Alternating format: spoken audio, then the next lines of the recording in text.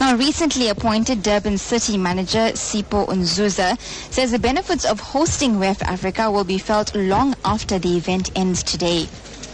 This is my first week. When I arrived here, already everything was arranged. But I just spoke to the CEO of ICC just now, and she was telling me she never slept.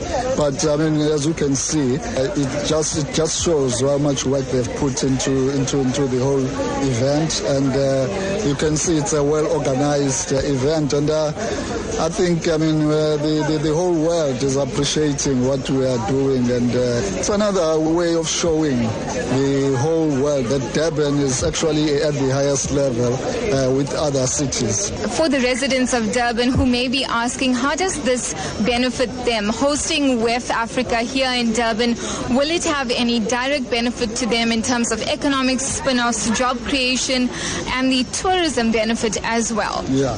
Look, I mean, there is, if we start by tourism, the hotels are full. The whole world is here. We talk about the transport, the flights that are coming converging into Durban. I'm sure all those flights that were coming in, they were full. But what is more important for us as a Durban city, it's the image that we are projecting, because all those people that are coming here, whilst they are here for businesses, they also are sharing or maybe experiencing the beauty of Durban. And we hope that they are going to be bringing more next time. Their families and all the other people talk good, speak good about the city. And all these things have got the multiplier effect to our people who are unemployed. More employment is going to be created, and maybe also just to talk about the information that is being shared within the WEFA.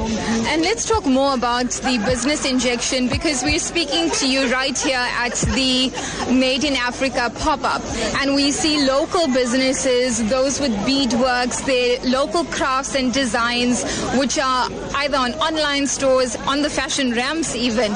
How important is that in terms of entrepreneurship and that economic injection? It's very important. I mean, we have people here who are very small, up-and-coming entrepreneurs. And this pop-up event is actually trying to uplift them, put them at the stage where the world and other people can see what work they are doing and how attractive and valuable is their craft that they are making. And that was Durban City Manager Sipho Nzuza talking to Newsbreak's Jagjivan.